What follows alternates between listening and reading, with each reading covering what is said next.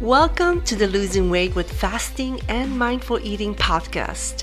I am your host, Monika Banach, an advanced practice nurse and a weight loss coach. I am so grateful for you taking the time to listen to today's episode.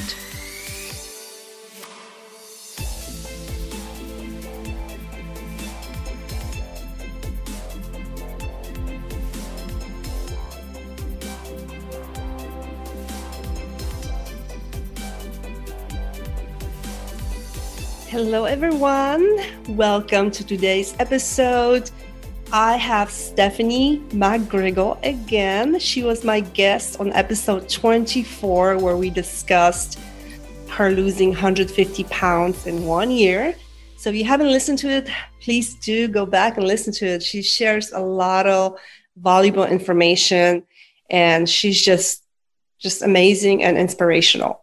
Today, however, we are going to discuss her recent fast that she did 42 days.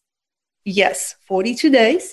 She went without food for 42 days. And we're going to discuss how much she lost, the reasons why she did such a long fast. And we're also are going to answer some of the questions that people have DM'd me with on Instagram. And I'm super intrigued. I've never done anything longer than 7 days. And that was only one time. And I can't even imagine going longer. But she did it. She's super inspirational. And I have so many questions for her as well. And I look forward to hearing what she has to say, her experience. And hopefully you all will enjoy it. Of course, everything we discuss here is for general information only. None of this is meant to be medical advice. Don't start a 40-day fast without medical supervision. And before you make any changes to your diet, always consult your PCP. Well, welcome to another episode, Stephanie. I'm so happy to have you back. I am so intrigued by your 42-day fast. I'm absolutely blown away. I myself have done 7-day fast. That was my longest, and that was 2 years. So I haven't done anything over 5 days in 2 years. So I am so blown away and intrigued. And I know a lot of people out there are as well. So I want to start off just asking you, what was the reason for you doing this 42-day fast? Hi, everybody. Thanks for having me back. Yeah. So there is a background story to this. Back in the 1990s, I was working at a summer camp, and there were some people in my community. I did not go to this church with them, but I caught wind that they wanted to fast and pray for 40 days. And I was quite involved in the church back then, and I was really intrigued. And I find for me, when I feel like I'm really supposed to do something, I get a sort of feeling in my heart that's almost like butterflies, like flutters in my chest, like a nervous excitement. And when that feeling doesn't go away, over the years, I've learned that tends to be an indicator that this is something you really need to pay attention to and tune into, like your body, your spirit, like something is speaking. And so I looked into it, and I'm like a dog with a bone. When I get a topic, I just dig and learn. Now, granted, it wasn't quite the same as now with so many, there was no Facebook and Facebook groups and internet, but I did what I could. I read paperback books and decided I'm going to do this. And so in 1997, as a teenager working at this summer camp, I embarked on the fast. And I was isolated from all these other people who were doing it. So during mealtime, I would go down to the chapel with my guitar and hang out. I didn't know a lot then. I didn't know what I know now about autophagy and ketosis. I just was fasting because I knew fasting was healthy, and I knew it was good for spiritual health and mental health and physical health. So I just went for it. But long story short, on day 25, I went into the city for training for the University Orientation Freshman Week Committee, and drank Malibu coconut rum. So I strongly advise never end a fast with alcohol. No. Ever again. Always a bad No, idea. terrible, terrible, terrible. Yeah. And so then, a lot of life has happened since 1997. fasting has never been completely foreign to me. Over the years, if I really had a bout of a lot of stomach and GERD issues, I'd say, well, maybe I just need to do a cleanse for 7 days. And my roommate and I would fast for 7 days, but then I'd have rebound syndromes with needing antacids. And so it's like, I never really learned and understood what I was doing. Mm-hmm. So fast forward to now, I'm already deep into the fasting focused lifestyle. Intermittent fasting is part of my life. Short fasts are part of my life. Extended fast, I enjoy the feeling of being fasted. So I start thinking, the season of preparing for Easter is coming, Lent is coming, this arbitrary, 40-day number that always seems to come up with not just in Christianity, but in every religion in the world. This concept of 40 days of purpose, 40 days of focus. And it was like my heart got that feeling again. And it was one of those moments where it was like, when you feel like I need to finish what I started 25 years ago. I never finished it. And so, it didn't start out originally as I'm going to do this for spiritual purposes, but it just lined up in time as I'm getting ready for Easter that I said, what better time to do it than for this purpose, so that I'm doing it not just as a weight loss diet, but for a better purpose, to focus on different intentions and to read literature and to study things daily as part of my fast. And so I literally looked at it as I had regained some weight during COVID, as did a lot of people. So my body fat and BMI percentages were not where I want them or need them to be, medically even speaking.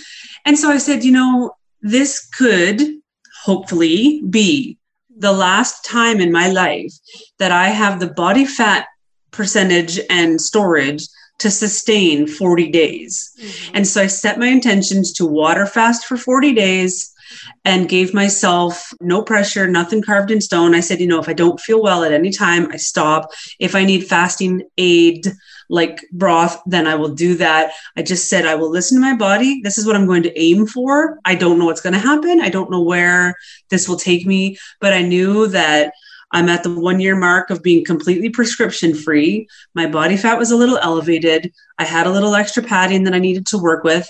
And it was winter, so I wasn't going too far anyway, because fasting makes me cold. And I thought, something, this is the right time. This is right. I want to finish what I started, and I can do this. And then I threw it out there and ended up having some people kind of jump in with me in all different contexts and levels of fasting.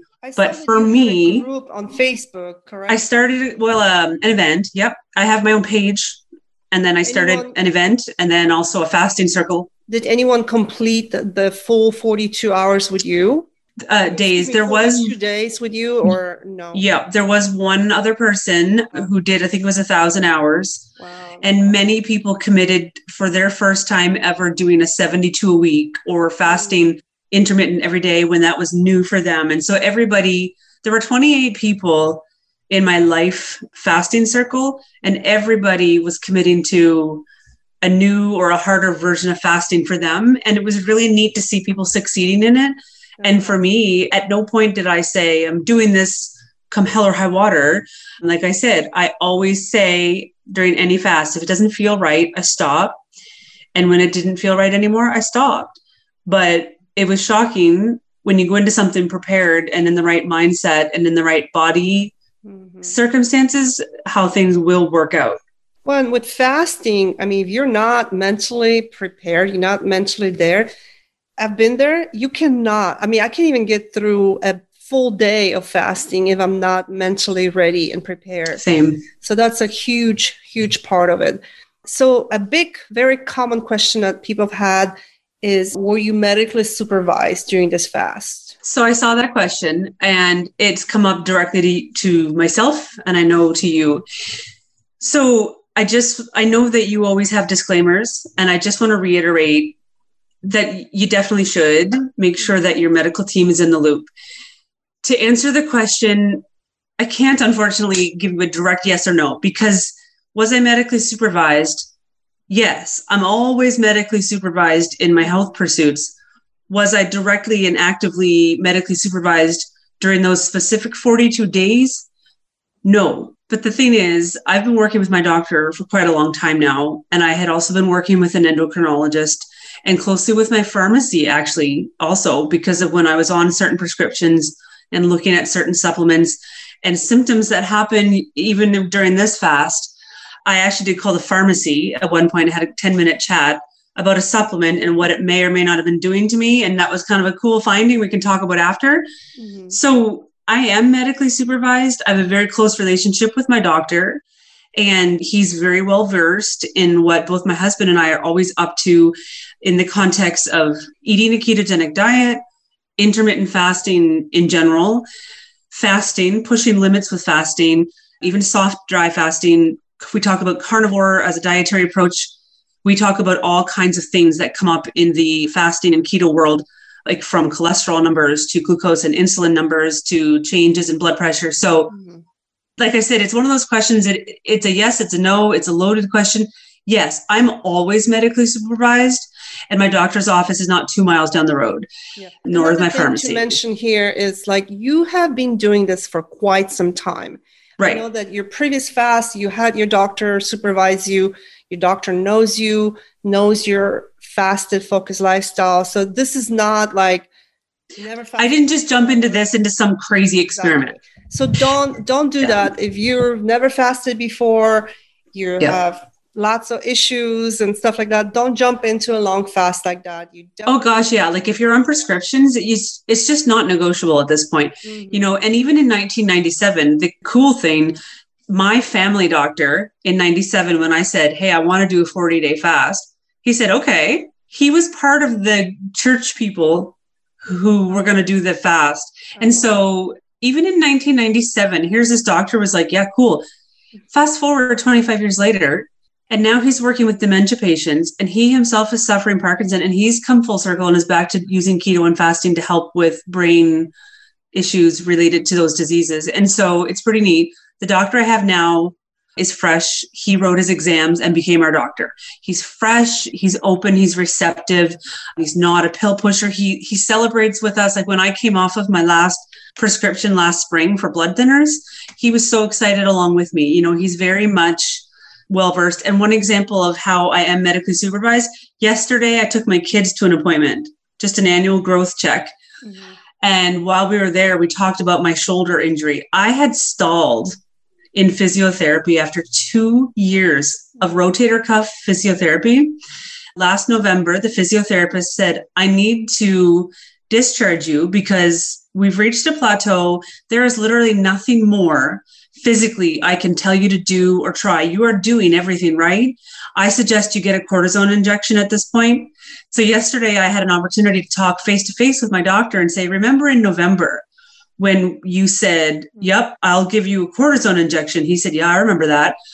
I said, well, guess what? Since December, I got back on track with the fasting and eating the proper human diet, and my shoulder is fine. I'm now doing full loaded bench or barbell squats. And he said, that's fantastic. It's amazing. So it was obviously inflammation. Yeah. So am I medically supervised in the sense I'm going weekly during a fast? No. But like you said, I've been doing this long enough now and we talk about it. It's incredible. It really, truly is. And like when I tell people like, even during the 5-day fast, how, day 3 and 4, you get like weird pains in certain areas of previous injury. And, you're like, what's going on? And your body is healing that area. The stem cells are going to that part of your body that needs healing. It's truly remarkable to like, when you think about it, like what really happens in your body. But anyway, going back to this. So this was your longest fast in the last 2 years, correct? When you really kind of got truly back into fasting. Is that right? Yeah. Prior to this one, the longest was 12 days last summer. So okay. You and Angelica and yes, quite a few of the ladies were doing your fast. Because we were chatting. Right. And I had gone camping. Mm-hmm. I remember that. Yeah. I had already started my fast and then I jumped in with the ladies and then I got to day 12 and kind of threw it out the window at camping. But wow. But outside of that, I've never done anything this long. Wow. That's incredible.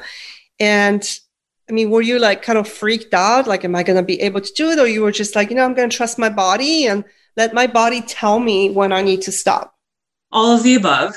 It's funny because if I set out to do a 7-day fast, on day 2, I struggle for a bit. By the time I wake up on day 3, I'm usually totally fine and it's smooth sailing. I think with this one, and it was just a mental game, it's almost like my body knew what we were doing, but my brain hadn't caught up. And so it took until about day 6, I would say, until I felt that sort of smooth level, things just kind of, that wall that I normally hit around 24 to 36 hours lasted for about 4 days. And then when it let go, it just all of a sudden, next thing I know, I said, I only have 10 days left. It just flew by after that. Incredible. Of course, the most common question that we both already discussed, and people are just like so focused on this, and I understand, but at the same time, it's not about just that. How much did you lose during this fast? How much weight did you lose? And it's so funny, I got really snaky about that question. And I kept getting triggered because even during like week by week, I would get the question, oh, how much? I kept getting triggered because even during like week by week, I would get the question, oh, how much are you down so far? And I would almost get like super defensive as though somebody was trying to steal my diary. And finally, I put a poll out there and I said, does this digit interest you and why? And I started to listen to what people were saying as to why it intrigued them. And I realized that some people just resonate with some digits and some facts and some symptoms more than other things. And as long as they understood that when you fast, you will lose weight, but it's a lot of fluid, it's a lot of things that will shift back up again and not to panic. I just had to take a deep breath and say, it's just a number and people can do what they wish with it. So the fact of the matter is in 42 days, I dropped 35 pounds. 35 pounds. Which is pretty astonishing considering like I had lost so much prior. And then, yes, I had gained a bunch back, but out of what I had gained back, I was already down, I think 25 pounds from December 7th until middle of February when this started. So to then go on to lose 35 pounds in 42 days was quite shocking. And I kept weighing myself for a couple of days after I started broth and it stayed the same. And then I left it alone until the end of the month because I've basically been feasting this whole week because last week was just getting my digestive back on track. This week, I've just been like eating all the things and feasting, like aware of what I'm doing, not entirely feeling great after every meal because I'm like, oh, that was too much more than I thought it would be. But I know this week I'd probably be up at least 10 pounds, but it's fluid and food in my colon and waste. And so I'll check in again, at a 1 month after I've broken the fast. But 35 pounds is pretty astonishing, I think. Yeah, absolutely. So what is to this day, like what is your total weight loss from when you started your journey 2 years ago? Like what is your current total weight loss? Well, as of the day I ended the fast, as of Easter Sunday, just the other day, my tracker for weight said total loss to date was 155. So because I had lost 150 in a year. Yes. And then I went dairy free for a year after that. And I kind of lost another 10, but it didn't really prove to be where my body was able to sustain that because once I added any dairy back and different things, it just came back up. So I'd lost it 150, then it was 160, and then back to 150 for a while. So as of right now, I'm between having been down about 150 to 155 from my heaviest. Which is still amazing. And I would be happy to stay here. It feels good. Yeah, you look amazing. I mean, the pictures, definitely check out her Instagram. Your before and afters, are just incredible. Like I'm blown away myself. And I'm just so inspired by your fast. I don't know that I could ever do anything that long myself. Like, I'm thinking about doing. Yeah, I know. But then I think of stuff like that. And you work full time and you coach people and you work out hard.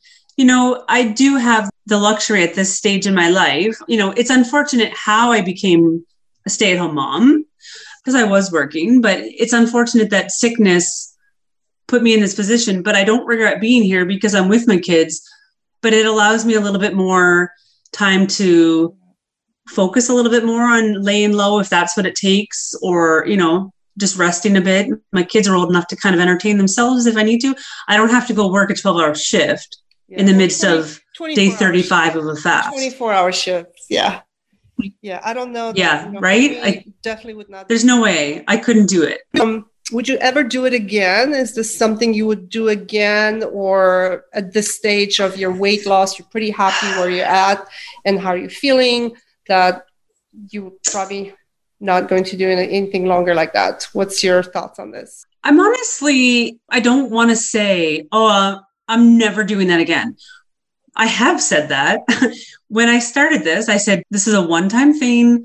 I flat out said, my body fat percentage started, I think I started the fast at a 39% body fat. And so I said, I can sustain this. I'm hoping over the rest of this year to continue working on body composition changes and shorter fasting. And I'm hoping to get my body fat to a place where maybe I wouldn't even be able to sustain a long fast like this. Mm-hmm. If I ever felt like I had gotten myself in a place where it would prove to be beneficial, I definitely wouldn't rule it out. Again, like I mentioned before, sometimes you get that. I call it, for me, coming from a religious standpoint, I believe that's when you're being convicted, when you're, I don't know, depending on what people believe in or not, like when your higher power is speaking to you saying, you need to do this, or like you need to press into focusing on something else for a bit. So in order to do that, you need to take away the desires of the flesh, the food, So I don't know. I mean, I'll keep an open mind. Yeah. I don't know that I would ever intentionally say, once a year I will do this. Maybe 21 days, once a year. I don't know. I think only time could tell. I think I'm going to be having one more skin-related surgery. So who knows how healing would go. And sometimes it would lead me to do a long fast for deep scar healing. Gotcha. So again, I don't know that in the context of a weight loss standpoint that I think it would be wise to make it a habitual thing. Maybe some intermittent dry and wet fasting, but I don't know that I would ever do another 40 days for Lent specific fast. Gotcha. Because one thing that I'll say is hard is that most people will say, I'm so cold when I'm fasting.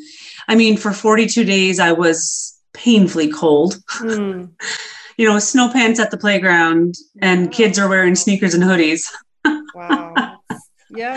So, it's tolerable, burning, but it's not enjoyable to be that cold. Yeah. All this fat burning. So what did you drink during this fast? No food, right? For 40 days, nothing to eat. Right. Nothing to digest, no calories, no splash of cream in the coffee. So black coffee only. And surprisingly, I reduced how much coffee I drank, if at all, not even every day. I drank snake juice as needed. But I found the longer into the fast I got, regardless of how much I cut it with water, it still would be like a salt flush for me. So I actually didn't need to drink snake juice a whole lot, despite that sounding counterintuitive because of electrolytes. I would do it to be intentional, but otherwise I would just focus on the salt, just the Redmond salt in my mouth as needed without as much water. I definitely reduced how much water I drank. So snake juice, just fresh water, sparkling water, not sweetened, and minimal black coffee. I did not actually have any broth until day 42 when I decided to break it. Gotcha. Did you do a kidney shot as well, just to alkalize the kidneys? Because sometimes when you go that long, no, okay, gotcha. I know what they are, and I know they're beneficial. I just struggle with ACV. It makes me just wretch. So no baking soda either? I use baking soda in my snake juice daily. Okay. So because especially after I broke a dry day, because I did do a few dry days, I would start with 16 ounces of water with a teaspoon full of baking soda and sip at that. Gotcha. Just to prepare myself. Important part of, preventing kidney stones, because sometimes when you're fasting that long, your body can get kind of acidic. For sure. Yes. And I also know I'm not prone to issues with uric acid or kidney stones.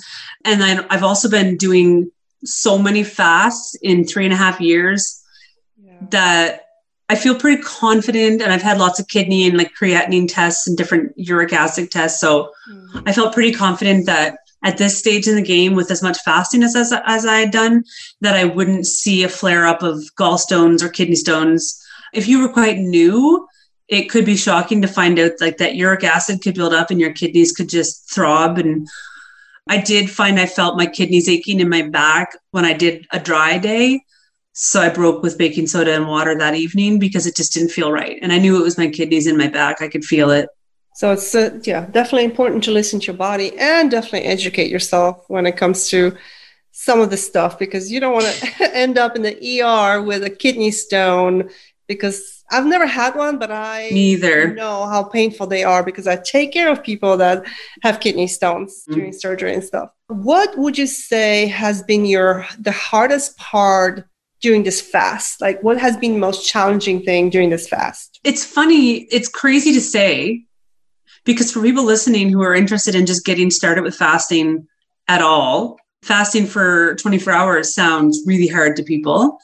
To say that nothing was hard sounds crazy, but it wasn't. The fast, the hardest thing is the thing I already mentioned, which was being really cold. And it's funny because I thought it was just winter time, that all of a sudden I was becoming a daily afternoon hot soak in the tub kind of girl.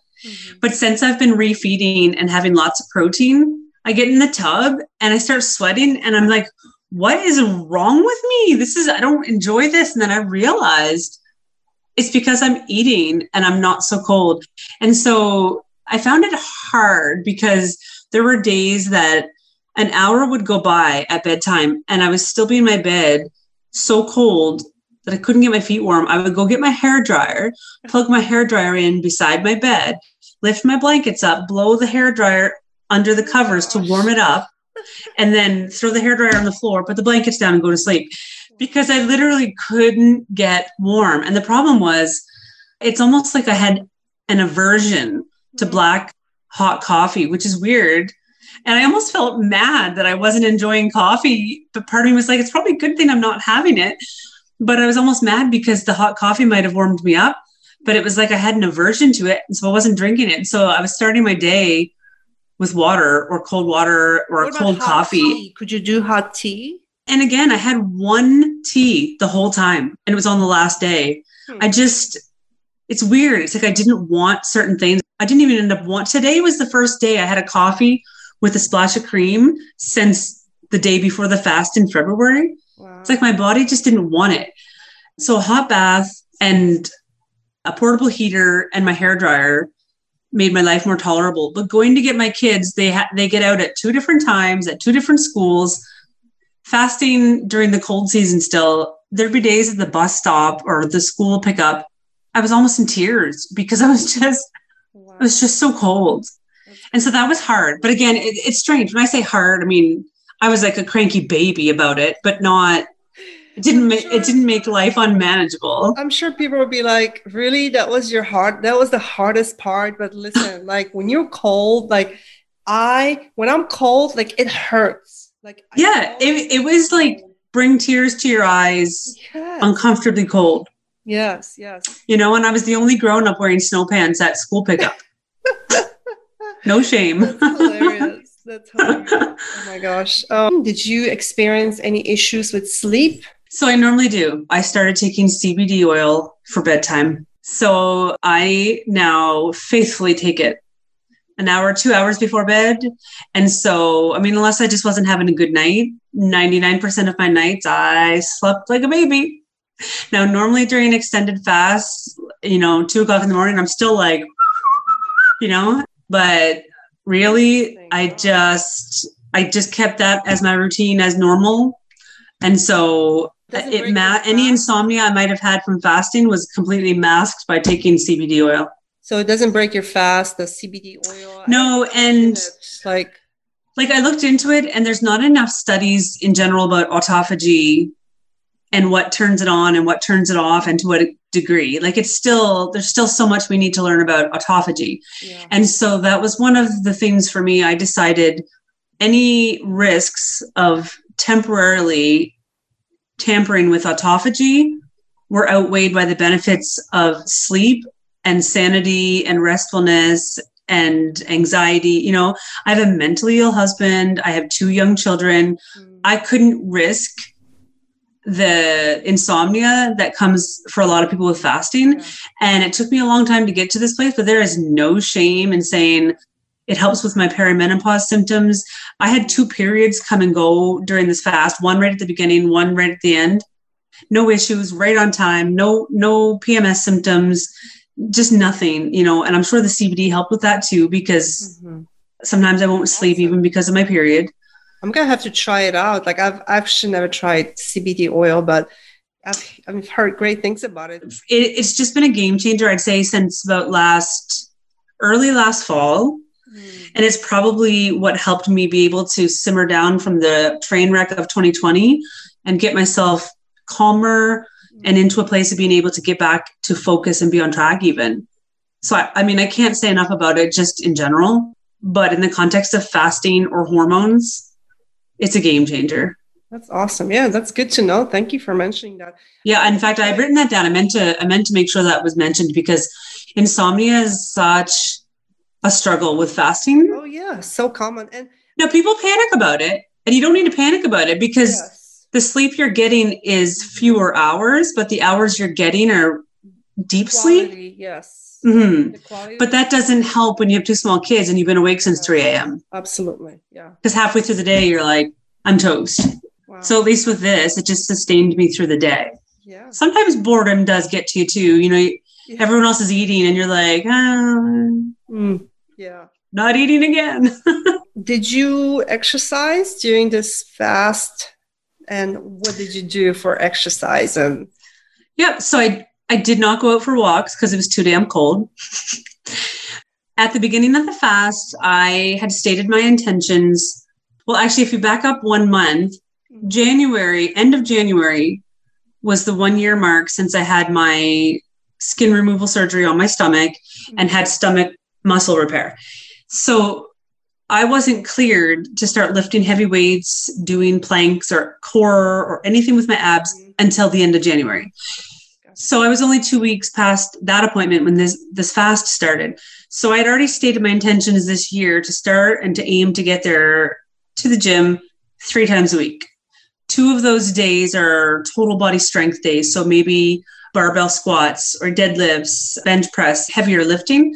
So I started out the fast where I was just restarting in January anyway, which was a slightly lowered weight factor from before surgery. So where I started out at the beginning of the fast, my squats, like my major muscle groups, stayed status quo. So I was squatting 95, I was deadlifting 95. That stayed the same. But the smaller muscle groups like biceps, triceps, shoulders, anything. So if I was doing shoulder press with 12-pound weights, by the end of the fast, I was using 8-pound weights. So my weight factor came down, but my days that I was going to the gym stayed the same. The fact that I was working out and for how long stayed the same. So my intensity did come down a little step by step, and my weight factor came down step by step a little bit. But I never stopped working out. Interesting. And so now I'm back to, okay, now we need to build back up and then build up. So I did keep working out.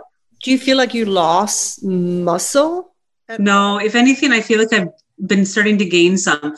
I mean, my stamina and strength to push wasn't there. So maybe I was using smaller weights. Yeah. But then, like I said, my larger muscle groups were still taking the brunt. So that was fine. And also my shoulder was clearly going through a lot of healing. So to lower a shoulder press didn't shock me, and it was totally okay. And I'm sure I probably could have kept going at the 12, but I was listening to my body. My body felt a little bit fatigued. So I said, now's not the time to push. And even Cole Robinson says, when you're fasting, that's not the time to push the heavy weights anyway. And my coach also is interested in fasting. And she and I talked a lot.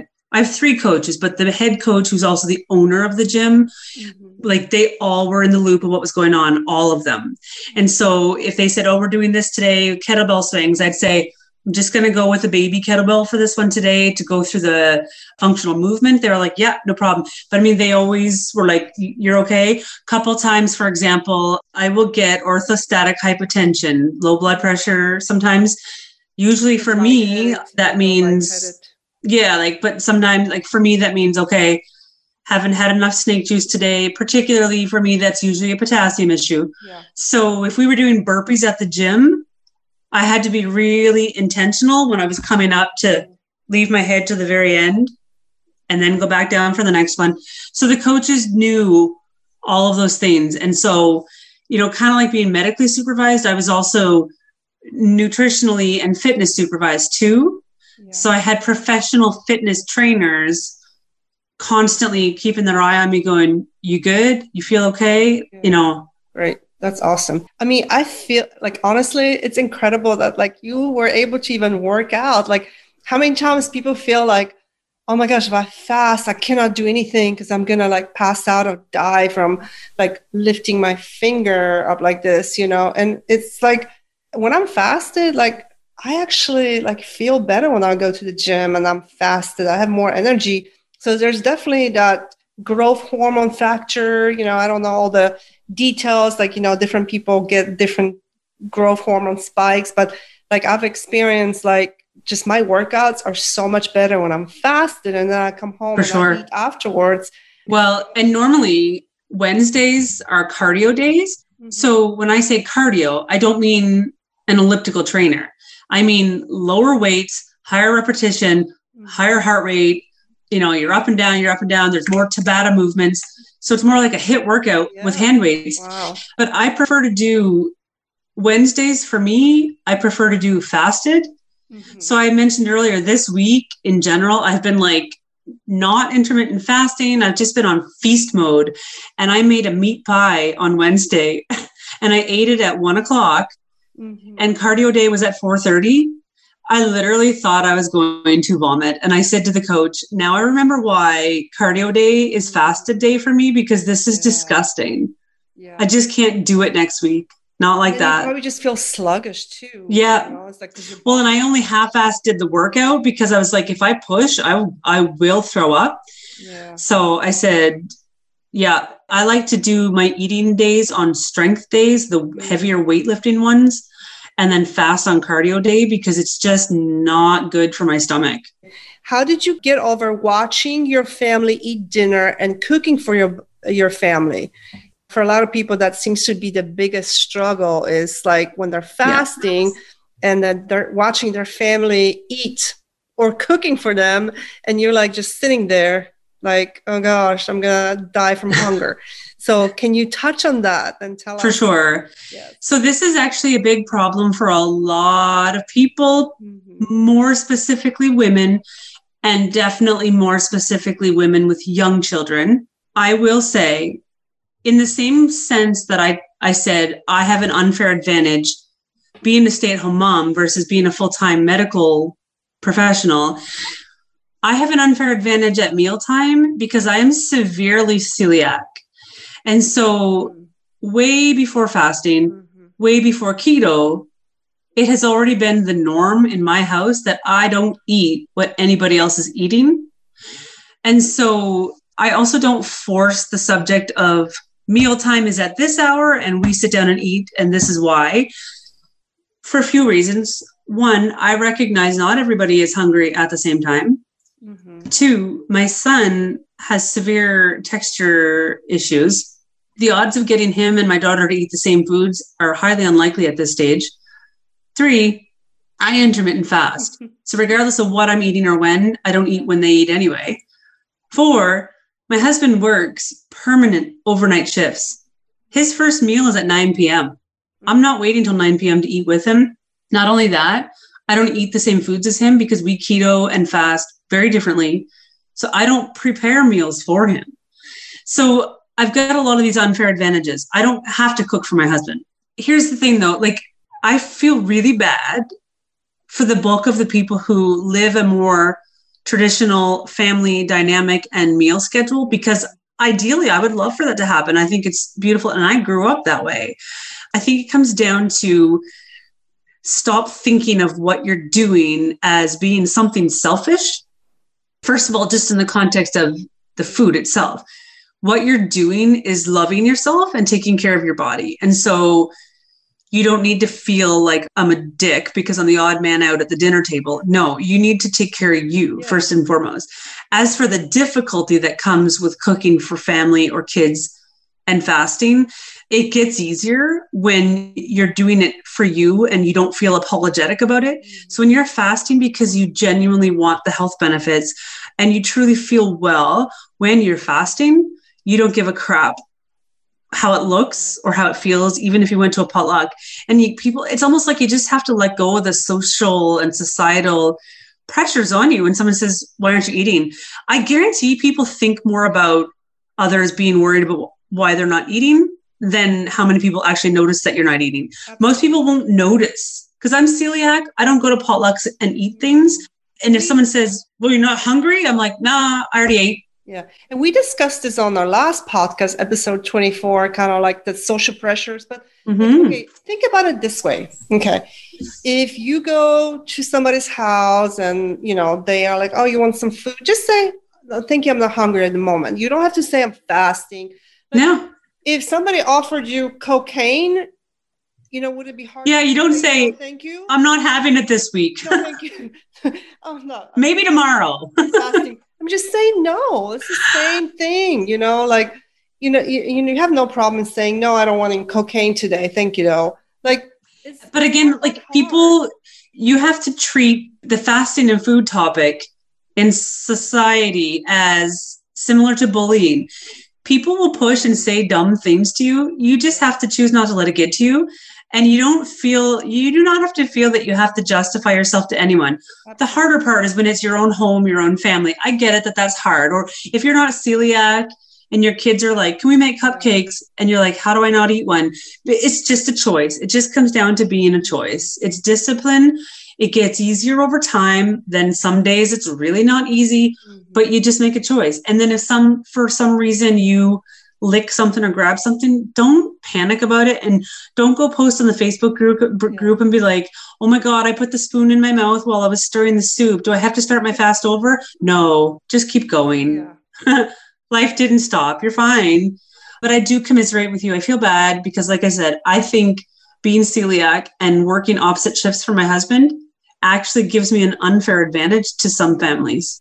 Yeah. I get it. But it's like it really shouldn't be that much different. Yes, there's nothing wrong. Just go and cook dinner for your family. Like, you stay in your lane. You know what you're doing this. You decided to do, even if it's a 3-day fast, you made a decision. You commit to it. Keep the promises you make to yourself. It's going to build your confidence, your self-esteem. And when you finish, you're going to feel so much better. Like, but it's almost always like after you eat, you're like, oh, I wish I haven't broken my fast. I've never felt like, oh yeah, I'm glad I broke my fast. Like, it's always the opposite. Same thing when you don't feel like going to the gym and you get there and you're like, yes, I'm so glad I went to the gym. Exactly. So again, it's your journey.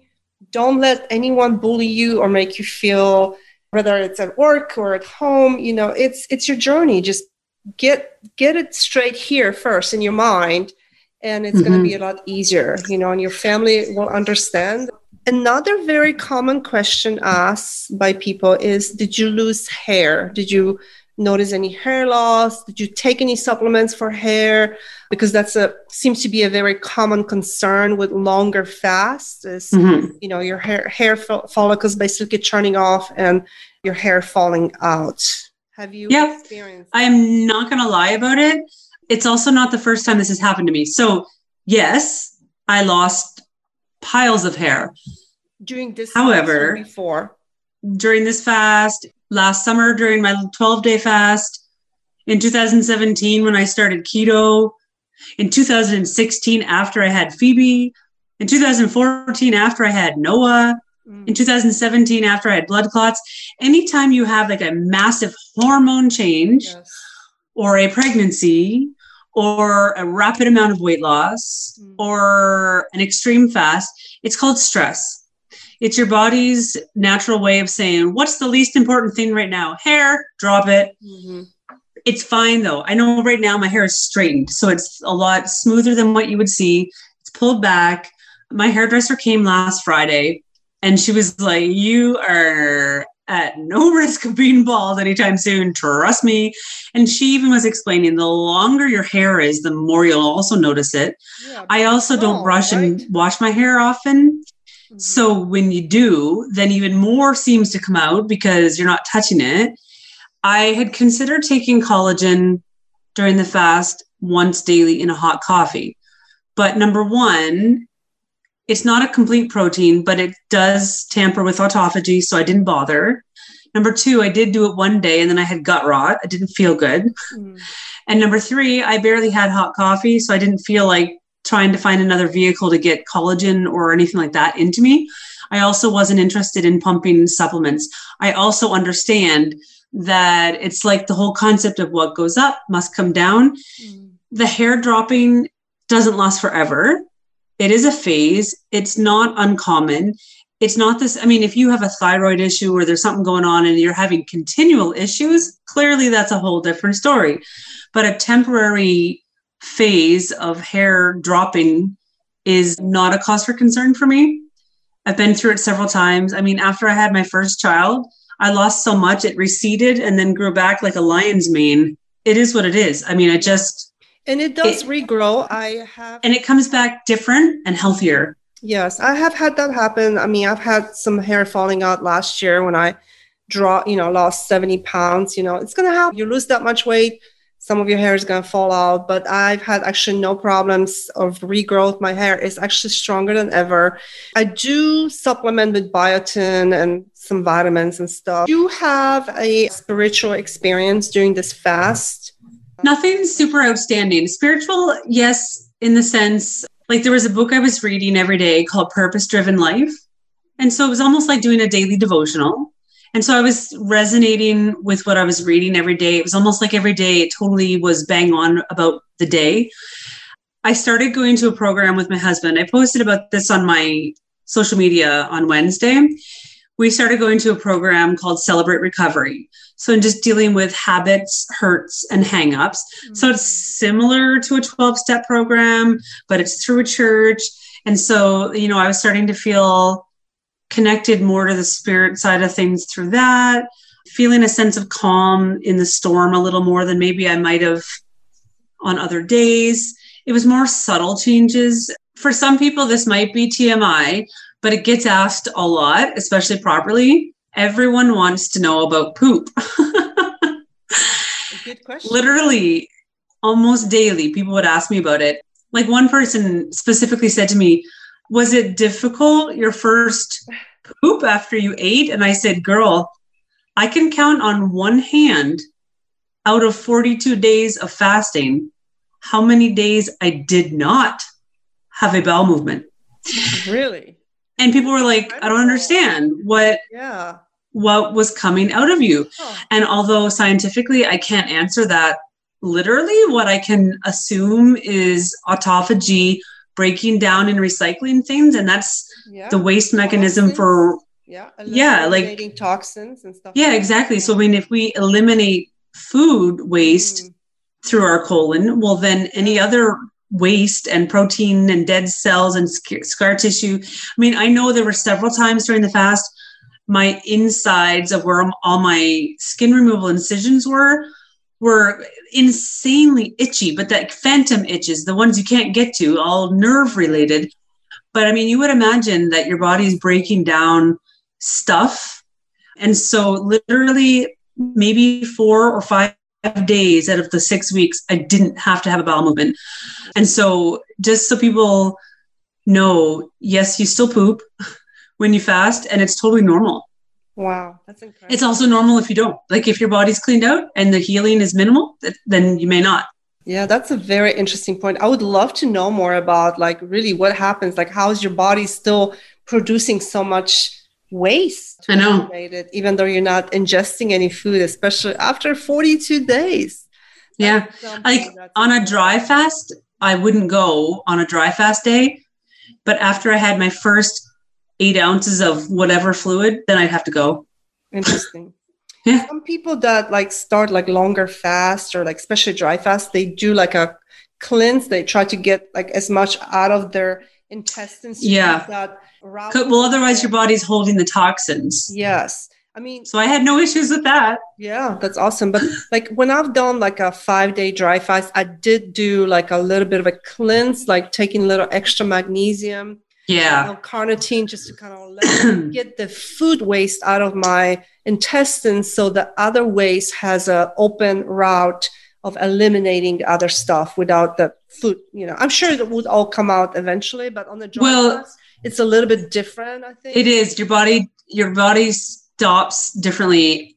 Mm-hmm. And that's the thing too, is that for me, I normally take magnesium in the evening. Mm-hmm. And although it's not the most recommended kind, I do use magnesium citrate in powder form for bioavailability. And that's what's been working for me. Yeah. However, one really interesting thing I noticed, and I didn't put the 2 and 2 together at first, the first couple of weeks, I was so bruised everywhere. And I thought, oh my gosh. And I know sometimes people start keto, they end up getting more bruises. Mm-hmm. And I said, this is crazy. I have more bruises now than when I was on a blood thinner. So I wasn't entirely sure. I figured it just had to do with being in a deep state of ketosis.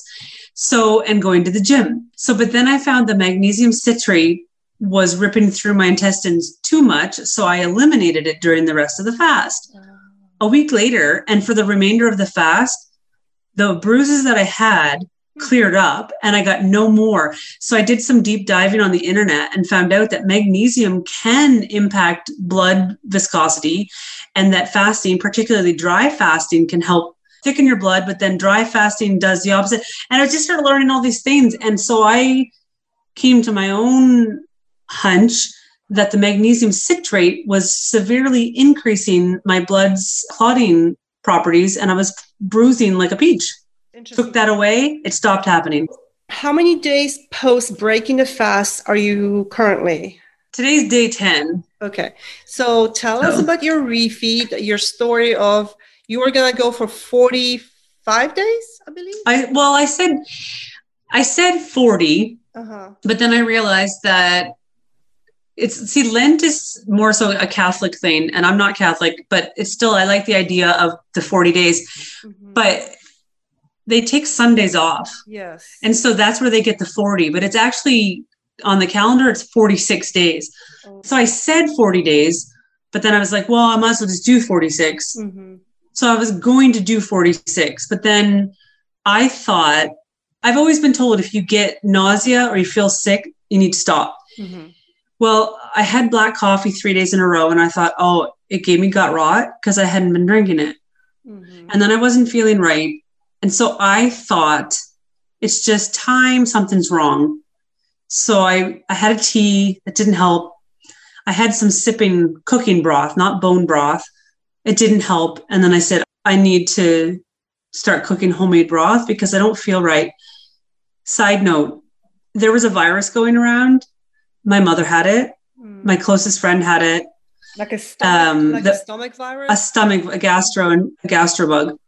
So I believe whatever virus was going around probably impacted me. I probably could have finished the fast had that not happened. So no regrets. Like I had to. I was not feeling well.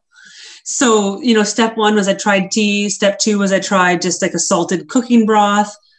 Didn't fix it. So then the next step was I put the bones in the slow cooker, apple cider vinegar, cooked it for 24 hours. And then, so last Wednesday, I started with homemade bone broth, the kind that has a nice gelatinous fat layer on the top. Mm-hmm. And so the crazy thing is, if I do a 72-hour fast, typically the first thing I have, regardless of what it is, very quickly, there's almost that urgency to get to a bathroom.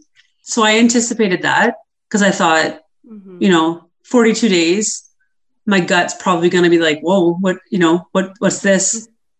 And it didn't happen. And so then the next day, I went for the broth again a couple times and didn't happen. And I remarked to my friend Mary, we talk all day. And I said, I can't believe this. I have not only did I not have that, oh my gosh, yeah, my gut doesn't know what's happening. I need to go to the bathroom right now. Urgency. I didn't even have that kind of, gurgling. There was no churning or gurgling the way you would normally have after a few days of a fast when your body's like, oh, here we go again. It didn't happen. And then the third day, it didn't happen. I'm like, this is wild. So Wednesday, Thursday, Friday, Saturday, stuck with kettle and fire broth or homemade broth. And I was fine. So I said, okay. So for Easter Sunday, solid foods, just broth for those 4 days, just broth. Just broth. Okay. And then Sunday, Easter Sunday, so day 5, I decided to introduce eggs, which there seems to be split down the middle. Half the people say, oh no, yeah, eggs trigger people. And then other people say eggs are so gentle. I find first food, egg, I'm good with them. So I made egg biscuits and egg drop soup. So I had 4 eggs between the biscuits and the soup. It was 4 eggs and homemade broth. And I was fine. So I was like, geez, like this is remarkable. It's almost like my gut was so peaceful and so healed that it was like, thank you for giving me this. And we're just going to take our time and just, work on it.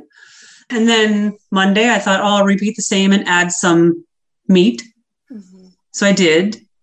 It's a little much. Had some peanut butter too. Body did not like that. So just taking it. And then I've kind of feasted since Monday. Okay. So taking it pretty slow, just kind of. Yeah, I went slow. Food. Let's eat all the things for a few days. Mm. Were you worried about the refeeding syndrome? And for those who don't know, it's more common when you're doing long, just water fast, when you're not ingesting any electrolytes, like with juice, where you can get a shift of certain electrolytes in your body, and it can actually be life-threatening. So look it up. Obviously, we're not going to discuss it in details, but was there any issue with worrying about that, or you were? No. So the thing is, okay, well, first of all, for anyone who is curious, one of the best resources to learn about refeeding syndrome, if you type in the fasting method, refeeding syndrome, you'll get Dr. Jason Fung's article about it. And it's not only a good article, but it's from a nephrologist, so he'll explain it really well. And no, so because I am well versed into what refeeding syndrome is, and that it is almost entirely related more so to the people who are in starvation mode and not supplementing electrolytes, like people who come out of concentration camps, I knew that I was very much fortifying my body with my electrolytes and the baking soda and things that it needed, that I didn't have concerns that it would be a shock to my system. So, if I had never heard of it before and hadn't been having electrolytes, I probably would have had a bit of a panicked moment, but I absolutely know that I wasn't in any dangerous zone as far as salt and potassium and magnesium during the entire fast. So breaking it, I also didn't just sit down. I've broken a 5-day fast before with a Baconator and a salad at Wendy's. I do not recommend that. Yeah. You're not going to get refeeding syndrome, but you're not going to feel very good. So I knew not to do that, but I also knew that as long as I was salty for the whole time, I shouldn't get that shift. Yeah. Yeah, that's good. And, I feel like most people that listen to us, our community, most of them are snake diet followers, people that ingest some electrolytes. Right. And I cannot stress enough how important it is, especially salt, like pink Himalayan salt with your water. It's so important. If you're just drinking that straight water, you are actually doing more damage because you're flushing out a lot of these electrolytes. When you're in ketosis, it's so much easier to flush out those electrolytes as opposed to when you're eating food and drinking plain water. So very important. Yeah, like if you get up at the end of the day, if you're on your recliner or lying in your bed or in a hot bath and you get up and you feel dizzy, woozy, or if you feel like the room gets dark and then light again, get your electrolytes into you and start being extra careful about not getting up too quickly. Yeah. Because you could hurt yourself. Yeah, absolutely. And one rule of thumb, like some people say, well, how much salt do I need? In fact, Dr. Barry posted a video today talking about blood pressure. And so he was talking about the importance of sodium. And he said, your body is actually really intelligent. If you eat something or drink something and you think that's really salty, your body is good. You have enough. If likewise, if you drink it or eat it and you think, that could use some salt, that is your body's way of saying, yeah, man, you do need some sodium. Interesting. Yeah. Yeah, your body. And so same with Soleil water, because people will say, well, how much do you put in? A teaspoon, a tablespoon? Start with a teaspoon. If it tastes fine, try 2 teaspoons. If it tastes fine, try a tablespoon. If it feels a little salty, you're probably good at 2 teaspoons. Your body tells you. How much do you typically ingest sodium, or do you have? Don't measure it. I just let my body be the guide throughout the day. Yeah. Listening to. If I have a headache, I'll walk by and take sodium. You feel dizzy? Oh, okay, need more. Yeah, exactly. Because a couple of times I thought I have chronic sinus issues, and a couple of times I thought, "Uh-oh, am I getting a sinus infection because it hurt here?" It wasn't my sinuses. I needed salt, and the symptoms were coming on as though it was like a sinus infection, but I was clear. There was nothing happening. It was, I needed salt. And then it went away. So it was like your body pain signals can throw you off and you think, I'm getting a migraine. And then you'll go pop some Excedrin only to realize it wasn't a migraine at all. Yeah. You drank too much fresh water, peed too much, and you needed salt.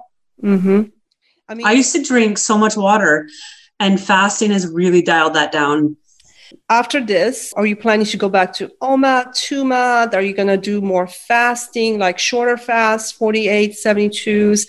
What's your plan, or have you thought about it yet? Or I've been thinking about it daily. Currently, what I think I might try starting Monday for 2 weeks is the protocol I had been doing from December until February, which was to eat on Monday, do a 72, because Tuesday I don't go to the gym. Wednesday's cardio day. I prefer fasted cardio. We've decided. Then that puts me eating Thursday. So Monday and Thursday are heavy lifting days. So I would eat, do a 72 and eat. And then this is what I'm thinking, a 48, which puts me eating on Saturday. And then do a 48 to start the whole thing again Monday. Just do that for 2 weeks. And then I'm pondering alternate day fasting in May. Maybe. I've never done that.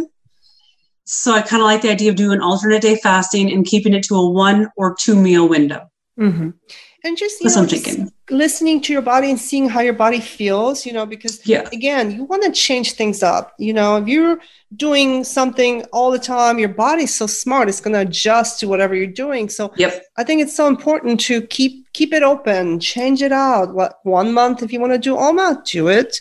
If next month you want to throw in some 48s or different things, I think it's so important to keep your body guessing and trying different things and figuring out. And plus I want to figure out what the sweet spot is to start making gains at the gym. Because like I had said before, I only got cleared to start heavy lifting in January. So, and then I've done this fast. And so I want to start learning how and when to fuel my body in such a way that I can maintain a loss.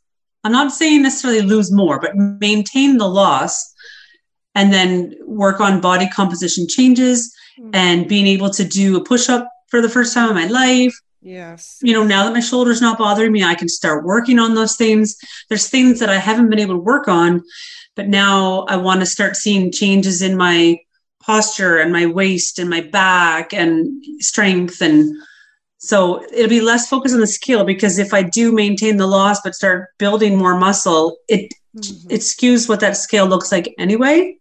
So it's more about how I feel in my body, my mood, my sleep, my skin, my physique, my strength, not so much the scale at this point. I think that's an excellent goal. I have one last question that I feel like a lot of people struggle with. So, here, give us some advice. Here's someone that just finished a 42-day fast. For people that are beginning this fasting journey and they can barely go a day or 16 hours or even 24 hours, 48 hours fasted, what advice would you give to people that are in that early stages of fasting, or even experienced fasters that just cannot get back into the game. And here is someone, obviously I'm not recommending, go and do a 42-day fast, but I'm just wanting to use your expertise to show people, like what can you do? This is not to have people go do 42-day fast. This is to encourage people to understand if someone can do a 42-day fast, like, yeah, I can do a 24-hour fast or 3-day fast, 5-day fast. Like what would be your advice to those out there that are struggling? And I'm sure I've said this before. Like I probably repeat myself all the time. Okay. But a couple of things. For anybody at any stage of any fasting, you got to build on it. It's like when you start a new healthy eating plan, you start out just eating as much throughout the day as you need to, as long as it's foods that are on your list. And then eventually you just kind of try to shorten that down. So you just sort of try to start out by eliminating snacks and then pushing out breakfast or pushing out one meal. Once you're comfortable with that, if you have a desire to fast longer, it literally is no different than me saying, I want to learn to do push-ups. Well, the only way to start learning to do them is to start doing them, even if I only can lower an inch. Eventually it'll be 2 inches and then 3. And so if you're only used to fasting 10 hours out of your 24 hours, focus first on just getting to a 12 and 12 split, and then eventually push out a meal. Eventually it's like a muscle, you'll build it. And then if you do want to seek longer fasts, the biggest piece of advice I can give is actually not even my own. It's Cole Robinson's, because the mistake I made last year is I was fasting big and then frigging up my refeeds every single time. And I listened to his video, and actually somebody had a transcript of it too. And it talked about yo-yo fasting. And he said, anybody can fast, anybody, until you can do 20 consecutive short, tight fasts with clean, short, tight refeeds. Do not even attempt a longer one. And I heard him say that a year ago. And I just said, yeah. No, and I was cocky. And I said, no, I can do it. Mm-hmm. But until I truly listened to that and I counted, I did 19 cycles of 24, 48, and 72-hour lengths between December 7th and February 17th. Because I said, you know what, he's right. Mm-hmm. Fasting is the easy part. Until I can do it and show that I am responsible to keep it going, I didn't even, and then the timing worked out well for me. But if it's you, it's anybody else, start by just building the fasting muscle in general and get comfortable with your routine. And then don't attempt anything super big until you've done quite a few consistent fasts and feeds in various circumstances and stress levels and family events, because otherwise it's not going to end well. Yeah. But keep it simple and just build the muscle. Yeah, because otherwise you're just going to get caught up in that vicious cycle. It's actually more mentally exhausting. I've been there myself. My first year of fasting, I would fast hard, binge hard. It was like mentally I felt even more defeated because I was like, why can't I just do this? And it wasn't, you have to start slow. You have to focus on the refeeds. The refeeds are key when it comes. And pick a time. If you want to do one that's longer than you've ever done, pick a time when you don't have your mom's birthday party or Mother's Day or Christmas.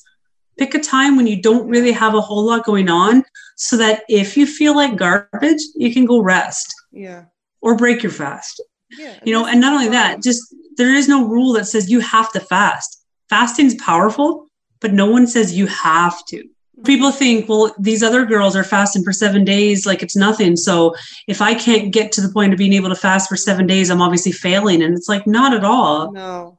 Maybe your limit will be a 96-hour fast and never anything longer. That's incredible. You're still tapping into so much healing. It's your own journey. And if you do have a lot of stress in your life, a lot of work stress, family stress, fasting is probably not the best thing to do when it's all happening. Because that's right. And back to the sleep. Mm-hmm. Master your sleep before you master a longer fast. Yeah. Because if you're not sleeping in a fed state, you're definitely not going to sleep in a fasted state. And when you already have so much stress going on in your life, fasting can be an added stressor. Like you want to approach it from a calm manner. Like you want to be excited about it and understand that it's such a great benefit to your health. Not like, oh, I can, you're stressed about, or just focusing on the weight. And I get it. Like I know fasting is for majority of people out there, they do it for the weight. And I understand because that's initially why I did it. It's okay that that's a part of it. Yeah, it is. But it shouldn't be the only part of it. Yes, because when I started learning about all the other benefits of fasting, it actually made me even more excited about fasting. And I was more encouraged to fast because I knew, the scale didn't move and I was like just disappointed at the fasting thing, then I would still fast because I knew that I'm going to get some health benefits from it as well and heal all the other issues in my body. So, again, educate yourself. Knowledge is power. And the more you know about it, the more encouraged you're going to be to do it. If you don't only focus on the weight. And again, the scale is one thing. Yes, great benefit. Nothing wrong with that. But eventually, there's so much more. It's that general picture of health and feeling better, because that we all want to feel better mentally, physically, emotionally, and fasting is such a powerful tool for all of those areas of your body. Thank you so much, Stephanie. You're amazing. I just love following your journey. I will link your Instagram below as well. And just thank you so much for taking your time. I always appreciate your wisdom, your knowledge, your advice, and I'm sure others will as well. Always a good time. Thank you for listening to this episode. If you enjoyed it, please subscribe, share it on your social media, and be sure to leave a review on iTunes. Follow Monica on Instagram at fit.fat.hotaf and on Twitter at fitfathotaf.